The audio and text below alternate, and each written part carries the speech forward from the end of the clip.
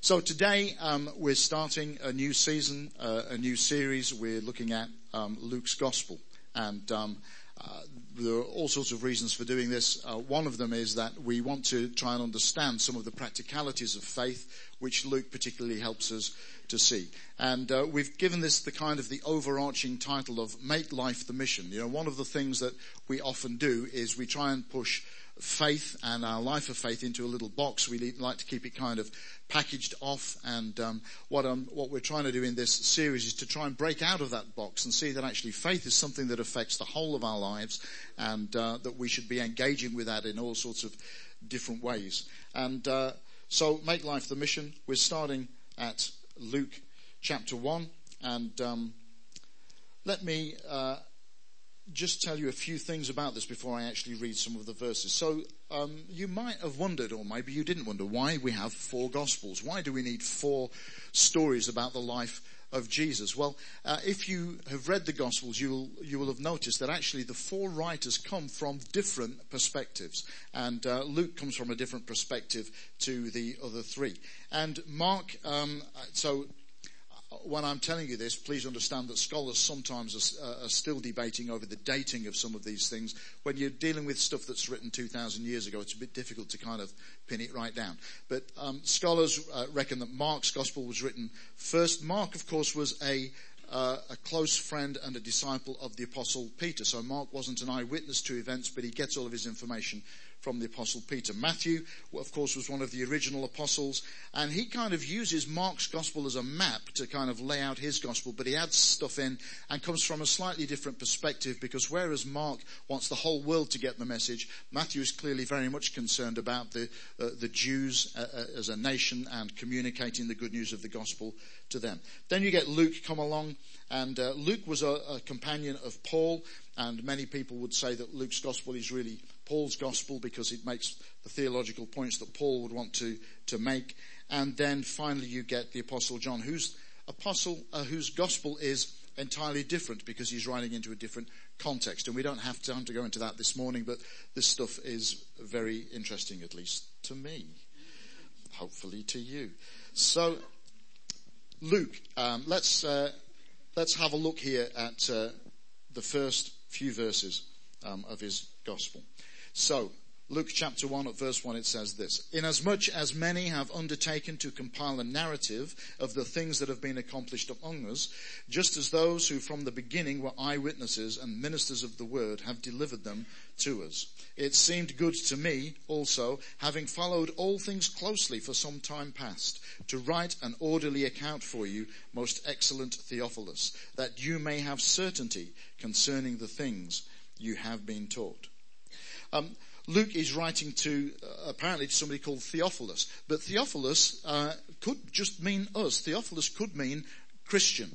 Theophilus could just mean follower of God. So we've never been able to actually identify a specific person called Theophilus. So it's quite likely that Luke was kind of using this as a generic term to say, dear Christian, dear person of faith, here is a message for you. Here is a gospel for you. And Luke also, of course, writes the sequel to his gospel. He writes Acts. So Luke actually is responsible for actually the bulk of the New Testament. And Paul, of course, comes in a close second. So Luke and Paul together pretty much give us the whole of the kind of the New Testament spectrum of theology and understanding that will hopefully encourage us in our faith. There's some debate over Luke's Gospel as to whether we should treat it as a theological work or a historical work, because Luke has gone to great trouble to get, facts and figures and dates and times and put everything together into an orderly account. And so some theologians come at it as a bit like a history book. Others want to say, no, actually it is a theology book, because within it Luke tackles all the important things of faith and living in faith. And actually I want to tell you this morning, it's both. It's both. Luke has a really strong theological message for us, but it's framed in all the times and dates and places and people that help us to know that actually he's done his homework. So when we receive the theological message, it's got a solid historical base to it, so we can have some confidence in it. And indeed, that's why Luke writes to us. So I don't know if you picked up that verse there, but Luke says this. He says that he writes, so that you may have certainty or conviction concerning the things you have been taught. He's written an orderly account. He's done his homework. He's done his research. He's spoken to eyewitnesses. He's got all of this wonderful information and theology from the Apostle Paul. And he has put all of this together in this work so that you can have some certainty, some conviction about your faith. That's his reason for writing. And as we go through these chapters, my hope is that you will pick up something fresh, perhaps, that maybe you'll see things that you haven't seen before. But whatever you see in it as we go through this gospel, it will cause something to rise up in you, that you will have a certainty about the things that you believe. Because if you don't carry a conviction about these things, it won't affect your life. There's a great deal of difference between education or information and revelation. So if you want to lean just to the history and ignore the theology, what you're going to get is basically an education. You're going to get information. And it will tell you the times and the places and the facts and figures, but you can kind of accept that as you would accept most history, and it doesn't particularly impact or change your life. Revelation is something entirely different. Now, Luke wants us to have the information so that it increases our confidence in what he's telling us, but he wants us to have a revelation. And a revelation is coming to a place of understanding about what is being said in such a way that it actually makes a difference in our lives. Revelation means that we see something in it that actually will change the way we think and the way we behave so that we become more of what God created us to be. And Luke's objective is to do both. He wants us educated. He wants us to have revelation as well, though, so that we can live with conviction. And conviction, as you will see from my slide here, means simply this: a firmly held belief. So it's not just about times and dates and facts and figures, but it's about something above that actually should get into our lives and make a difference. And you know, one of the challenges, I think, of the church historically has been that we've been very good with the information, we've been very good with the education, but we've not been so hot with the revelation. Because if it's just information, it's very easy to box it off and to not kind of respond to it and work with it. But if it's revelation, it stirs something up inside of you that causes you to do something about it. That's what revelation does. That's what it's designed to do. It causes us to actually respond in one way or another. The word certainty there, or conviction, is the word I'm kind of putting in its place this morning, means to recognize, to become fully acquainted, to acknowledge, to perceive, and has a kind of a weight of not just understanding, but actually doing something in response to the understanding. If I'm convicted about something, it means I hold on to it like it's important. If I'm not convicted, I can take it or leave it. You understand what I'm saying? Yeah? So we're talking about, anybody else understand what I'm saying? Sue did. Yes? Okay, that's good. Okay, and Ruth, stop it. Luke writes to us so that we will carry this understanding, this certainty, this conviction that he wants to teach us through the scriptures. If we have conviction then, reading Luke's gospel, what is it that he wants us to have a conviction about? Well, there are a number of things. I mean, it's quite clear in Luke's gospel when you read about the things that Jesus says and the things that Jesus does. I keep looking at Jana thinking, is that somebody new? When you read about the things that Jesus said and the things that Jesus did, he clearly is concerned about the poor. He clearly is concerned about the marginalized. He clearly is concerned about the oppressed. He's clearly very bothered about people who are getting a raw deal in life. He's clearly very bothered about religiosity, people who have taken religion and made it into a legalistic rule book to beat people around the head with. He's clearly concerned about all of these things and wants to do something about it to set us free, to set people free from the situations that they're in into a better life. He's clearly very concerned about all of those things. He wants the hungry to be fed. He wants the sick to be healed. He wants the oppressed to be delivered. He wants those who are dying to find life. And you can't miss that in Luke's gospel. These are the things that he wants. He's very concerned about all of these things. And as Luke writes, he wants us to start to carry that same conviction. That actually, if we are to be a people of faith, and maybe this morning you're not a person of faith, maybe that's not really interested you. That's fine. I hope that you will kind of gain something from this anyway this morning. Maybe you'll get some revelation that you haven't had before. But Jesus wants us, as we get this revelation, to actually rise up and become like him. That's the point of writing, that we have such a conviction about the way Jesus was, what he thought and how he behaved, that we start to imitate that behavior. In other words, he holds Jesus up for us to be our hero. Yeah? So I don't know who your heroes are. Yeah, thank you. Goes without, really. But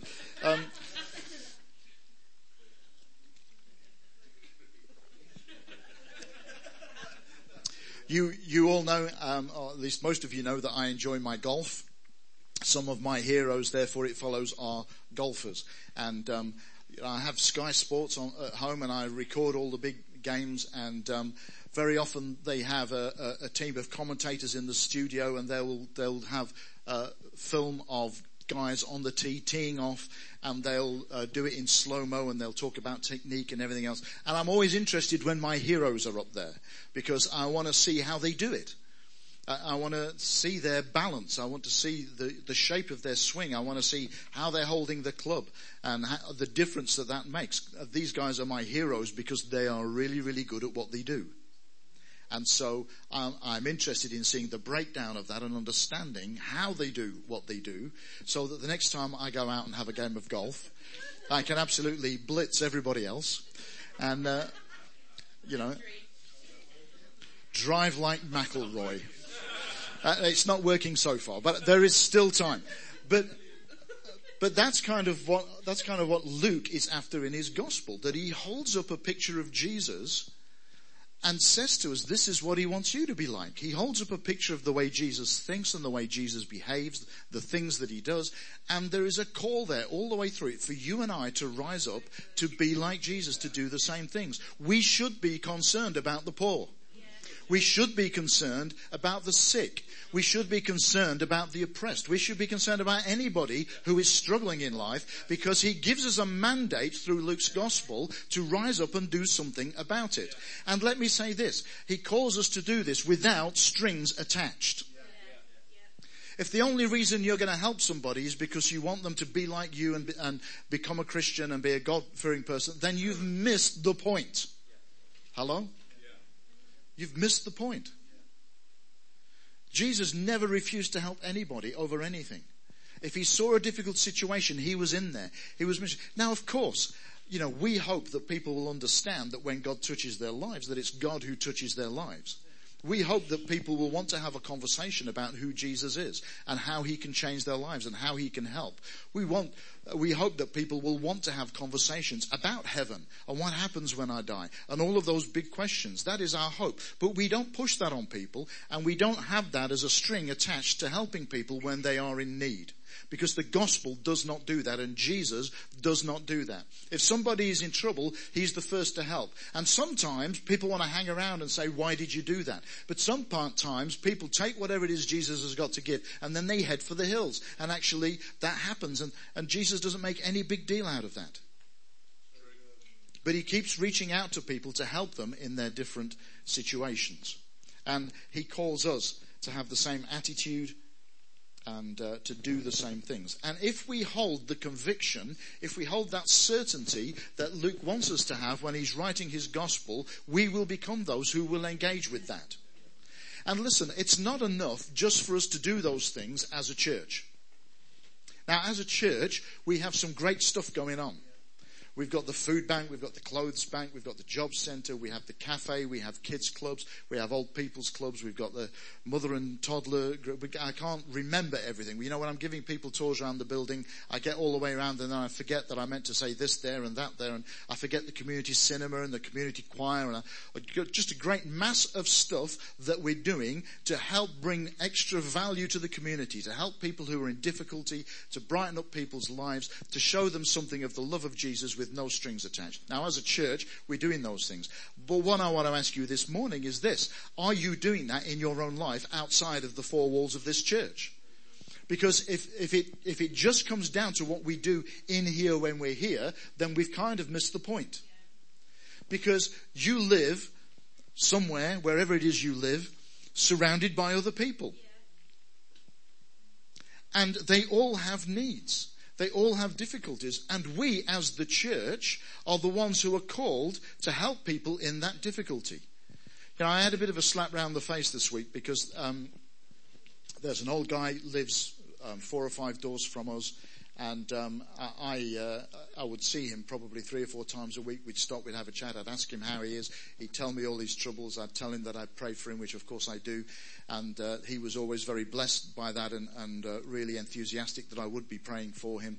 And I saw his wife yesterday, I think it was, and I said, how's the old boy? She said he died on September the 2nd. And I had no idea. And I was quite gutted by the fact that I had no idea, because I would have liked to have done his funeral and done it for nothing. And because I know them, I know some of the family, I would like to have been there and helped and done something that had meaning for them, you know, and didn't get the opportunity to do that because I wasn't close enough, because I hadn't seen him for whatever it is, 6 weeks, and I hadn't monitored in my own head that I hadn't seen him for 6 weeks. And I had to challenge myself that actually, you know, am I caring enough in these situations? Am I keeping track of people properly? Am I being everything that God is calling me to be? Now, I know nobody's perfect. Don't worry, I'm not doing myself down. I'm just challenging myself. But actually, God gives us a responsibility for the people who are around us.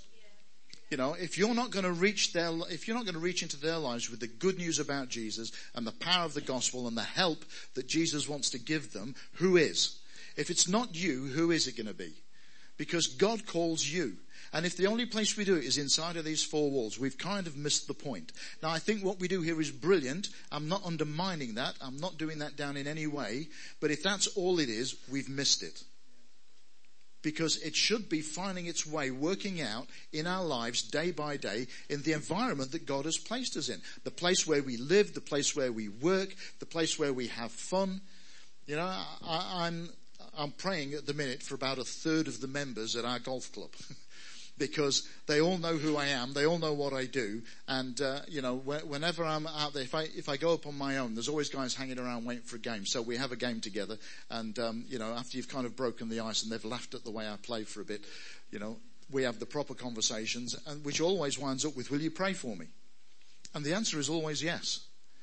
But you know, that's what we are called to. Hello? I mean, how often do the people that you work with ask you to pray for them? How often do the people that you work with ask you if there's something that you can do to help in a situation, because they know you come from a great church where we care about people and want to help people?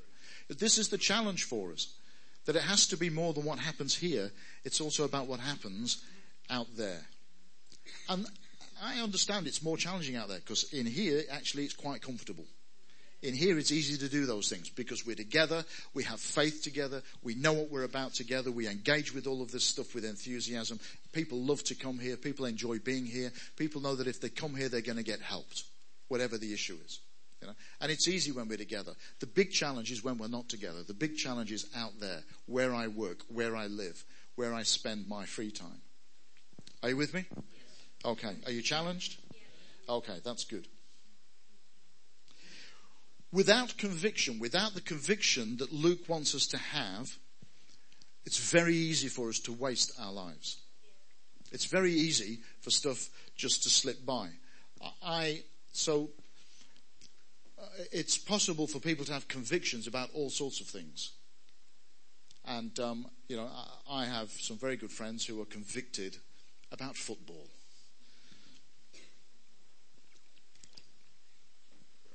They spend their lives talking about it. They spend their money going to watch it, you know, and they buy all the latest kits so that they've got the right thing to wear when they're going to watch it. It's a bit like church, really, isn't it? You know, but some people's lives are kind of full of things that they're convicted about, but some people have no conviction at all. And if you have no conviction at all, and I'm not suggesting we should all get convicted about football, I'm suggesting we should get convicted about something which does more good in the world. Not that I'm anti-football. If you enjoy it, that's great. But I'm more concerned that we get convicted about doing stuff which actually changes the world, you know. And if you have no conviction at all, it's very easy for you to waste your life. Because if you live life without any kind of conviction, you are blown about by any wind that comes along. See, living life without conviction is like going sailing without a rudder.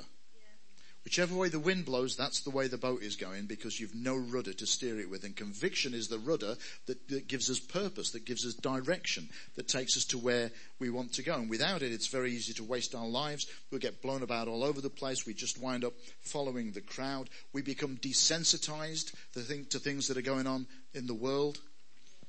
You know, it's a great shame. The media is kind of our best friend and our worst enemy. The media was wonderful in that it opened our eyes to a world of suffering. You know, I remember, so the really big thing that really got that kicked off was the Band-Aid thing. You remember all of that? Some of us are old enough to remember that. And those really graphic pictures of suffering and poverty and starvation on our TV screens, which we had never seen before. We knew there were people in the world who weren't so well off as us, but we hadn't quite seen that before. And it opened our eyes. But the problem now is that we have seen so much of it that we've become desensitized by it. And if we don't live with a conviction about these things, it's just one more starving child. It's just one more, scene of poverty on top of all of the others. And we become desensitized to it. But if we live with conviction, there is something that stirs in us when we see these things. That's why we're building schools in Africa. That's why we're doing work amongst some of the poorest people in the world. That's why we do those things, because we have a conviction about who we are and what we should be doing.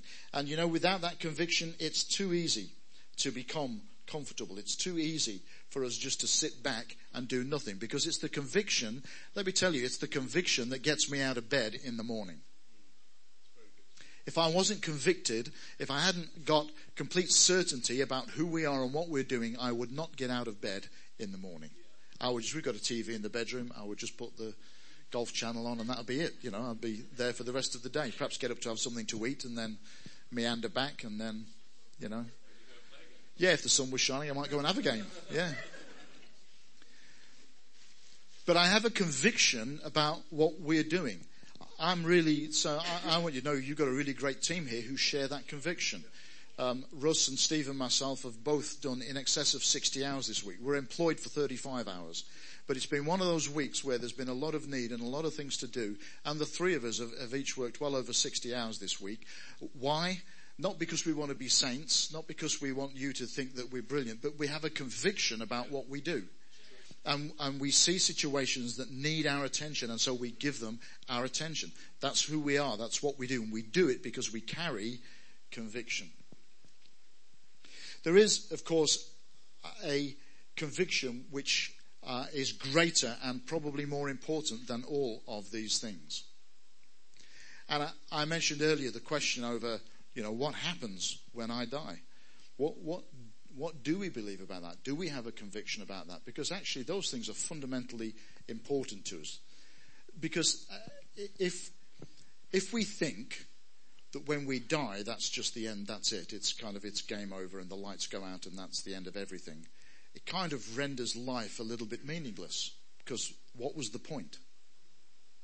Why did I have to live these? I mean, I'm 60 next year. I'm hoping to live a good few years yet. Need to get my handicap down. That's going to take a while. But if that's it, why am I here? What is this all about? What is the point? What is the purpose? It's very difficult to find answers for those things if you don't believe in something after. And if you believe in something after, then what is your conviction about that? What do you think about that? And listen, I'm not just talking to visitors this morning. I'm talking to all of us. That actually, if we understand what this life is about and what the next life is about, it will change the way we live this life. It will change the way we view this life. I think that the Bible is quite clear that this life is preparing us for the next life. that what we do in this life will reflect in the next life. It's a bit like that, what is it? What was that Russell Crowe movie when he was a Roman gladiator? Gladiator, when they're lining up for battle. And what he says to encourage his troops is, he has them all lined up, they're about to charge into battle, and he shouts out to them, he says, what you do in this life will echo in eternity. And I know that he wasn't talking about Jesus and heaven in that sense, but actually what he said was absolutely true. What you do in this life will echo in eternity. This life is about preparing us for the next life. And God is wanting to shape us and prepare us for heaven. Let's call it heaven. We can call it all sorts of things, but let's call it heaven. And how are we preparing for that? What are we doing about that? Are we living lives that reflect the goodness of God, that reflect, the way that God wants the world to be? Are we doing things that bring about change? But more importantly, what are we believing? And that is a challenge for all of us this morning. What are we believing? The Bible teaches us this, and let me be very clear about this, that there is a heaven and there is a hell. And that salvation from hell, in other words, getting to heaven, is attained by putting your faith in Jesus. It's not about being a good person, and you might think, well, why did you say all that before? Well, I'll come back to that in a moment, okay? But getting to heaven is not about being a good person, it's about faith. The Bible says, Ephesians chapter 2, verse 4, it says, for it is by grace you have been saved through faith, and not of your own works, lest any man should boast. In other words, in plain English, what it means is this, that you are saved by putting your faith in Jesus, and not by anything that you did, not by being good, not by being better than anybody else, not by giving a lot of money, not by being a nice person. The Bible does not say that that saves you, because it doesn't. You are saved because you put your faith in Jesus, because you've put your faith in him as the one who saves, as the risen Saviour, and not because you've been good. And that's what saves us. It's putting our faith in Jesus. Now, if that's true, then all of the things in our lives, the things that we as Christians like to call sin, all the bad stuff that we do, all the bad stuff that goes on, actually no longer has any impact on whether or not we get to heaven. A lot of churches don't seem to understand that, but that's what the Bible says. That we get to heaven because we've put our faith in Jesus, not because we've suddenly been able to deal with all the wrong things in our lives and suddenly become wonderfully right people. Yeah, it's good news, isn't it? Because I've been trying 40 years to be a good person and it's not worked yet. So, it's good news. But there is, we don't all get the same eternity. The way we behave in this life echoes in the next. And if we've put our faith in Jesus and we have that security, we have that conviction that Luke is talking about, that we are saved, that we are his people, that we belong to him and he belongs to us, and that when we close our eyes in death, we'll open them again in eternity and see Jesus. If we believe that, we are saved. But what sort of eternity will we have? Who will be the princes and who will be the paupers? Not that there'll be paupers in heaven, not like we have them here. But, there's not kind of one level, if you like. We don't all get the same thing. We don't all get the same reward. Are you with me? And when the Bible talks about a judgment when we go to heaven, it's not talking about a judgment between heaven and hell, because that judgment is already made. You're either saved at the point that you die or you're not. So you're not going to get judged on that basis. That judgment is about, what did you do with your life? What did you do with all those gifts that God gave you? What did you do with all those resources that God gave you? And on the basis of that, you will enter into your eternal reward. Now, if for no other reason, and I would like to think that we're all, really kind-hearted and nice people who want to serve Jesus and imitate him just because it's good and the right thing to do. Okay, I would like to think that's us. But if you need any other reason, then serving Jesus in this life will give you a better next life. Are you with me? Are you with me? Yeah? And so there is a call on our lives to do these things, and there is a reward for rising up to do these things. Because you and I both know, we all know, that actually these things are not easy. There are people who don't like Christians. I don't understand why they don't like Christians, because if they're real Christians, then they should be just trying to help people and do something good. And why would you not like that? But, maybe some of us didn't quite get it right. Maybe some of us upset some people along the journey. But, sometimes people don't like us. And it's difficult because people don't like us. Sometimes people object to us just because we have faith. And I never quite understand that. We don't object to people because they don't have faith. So I don't understand why it works the other way around. But sometimes it's difficult to do the things we feel God has called us to do because people don't want us to do it because we are people of faith. Sometimes we have to put up with some criticism. Sometimes we have to put up with all kinds of things said to us and said about us because people have not understood or because we've made a few mistakes along the way. Sometimes it's not easy. But you and I are called to rise above that and continue doing good. Hello? Because that's what Jesus did. Jesus was criticized and persecuted across the board. The religious people didn't like him. The non-religious people didn't like him. The people who should have absolutely loved him didn't love him. And he had to put up with it across the board. But he rose above it. And even when people were hating him, he went to them and he helped them. Hello? And we are called to do the same. That if we're going to have faith, if we're going to live with this conviction, if we're going to hold our beliefs firmly, then it should do something in us that causes us to rise up above all of that and serve the people who are around us, whether they're nice to us or not. And if we do that, we will get a reward. Hello? Okay. I'm telling you this because, having ploughed the last 40 years of my life into serving Jesus, I expect there are a lot of other people who've done much, much better than I have. But I don't expect to be living in a garden shed. Okay? I expect to be living somewhere nice in heaven, perhaps, with a south-facing view over the golf course. And, maybe with a little swimming pool, And if you don't behave, okay, you're going to be the one cleaning my swimming pool. All right?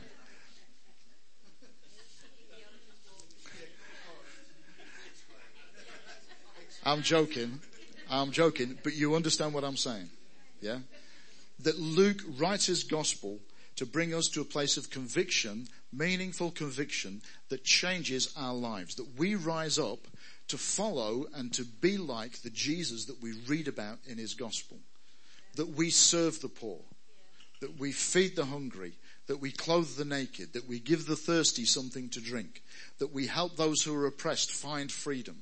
That we give our lives to this. Not just a couple of hours on a Sunday, but we give our lives to this in order that we reflect the goodness of God, in order that we reflect Jesus to the rest of the world, so that instead of us having to say to people, you need to get saved, you need to come to Jesus, people come to us and say, how do I do this? How do I get into this? How do I meet Jesus? Because they see it. And it's our challenge, it's our role to bring that to the world. Are you with me? Okay. I'm done, but we're going to pray before we finish. Because we do need to rise up to this challenge of making the whole of our lives the mission. And so I want to pray over us this morning that God will help us with that. And maybe, if this morning your sole reason for being here is to see Jan losing her hair, maybe you've never engaged with faith. Maybe you've got questions. Maybe this morning something has touched your heart. Maybe there's been some revelation for you this morning. This could be the moment for you to meet Jesus. And if that's you and you want to talk about that, there are a number of us here this morning who'd love to have that conversation with you. There's no pressure. We're not going to ask you to come out at the front and tell everybody your name and do cartwheels. We don't do that sort of thing here. But if you want a conversation afterwards, please grab one of us and have that conversation. But why don't we stand, and I'm just going to pray over us and ask God to help us.